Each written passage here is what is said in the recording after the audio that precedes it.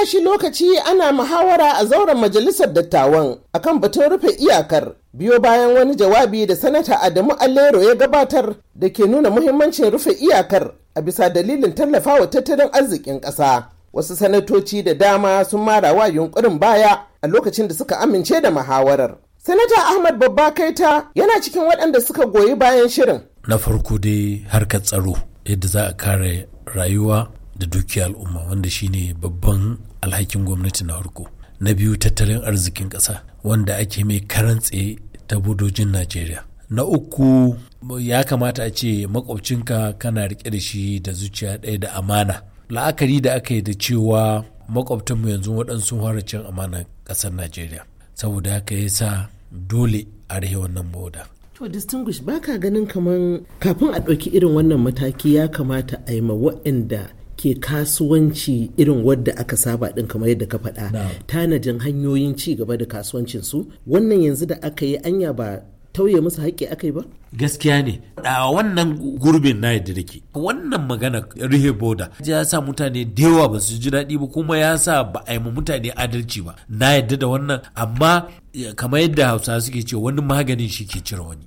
Jihar Borno tana cikin jihohi da ke makotaka da kasashen Chadi da Kamaru. Na tambayi sanata mai wakiltan kudancin Borno a Majalisar Dattawa, Sanata Alin Dume, ko yaya yake kallon yadda rufe iyakar ta shafi jihar tasa, sai ya ce. To ni gaskiya maganar rufe boda ɗin nan da ake duba lalle akwai matsaloli da take tattare da boda wanda an santa, amma rufe shi ba shine solution ɗin ba. Abubuwan da suke faru ɗin a maganta su. Kamar su me kenan? A duk abin da ake gudu, kamar a ce ana shigo da makamai da kwayoyi da kuma ana shigo da kamar shinkafa. Na ji maganar shinkafa ne cewa ba a so a shigo da su. To ina custom, ina immigration, ina border patrol ko me? Su yi aikin su a tabbatar cewa ba a shigo da wayannan abubuwa ba. Ni tun da fari bana goyon bayan kamar a ɗauki matakin da zai iya kawo matsala wa talaka, sai dai a yi hikima yadda za a maganta abu. To wayansu abubuwan da suke faruwa a boda gaskiya abu ne dole gwamnati ta ɗauki mataki, amma rufe boda ɗin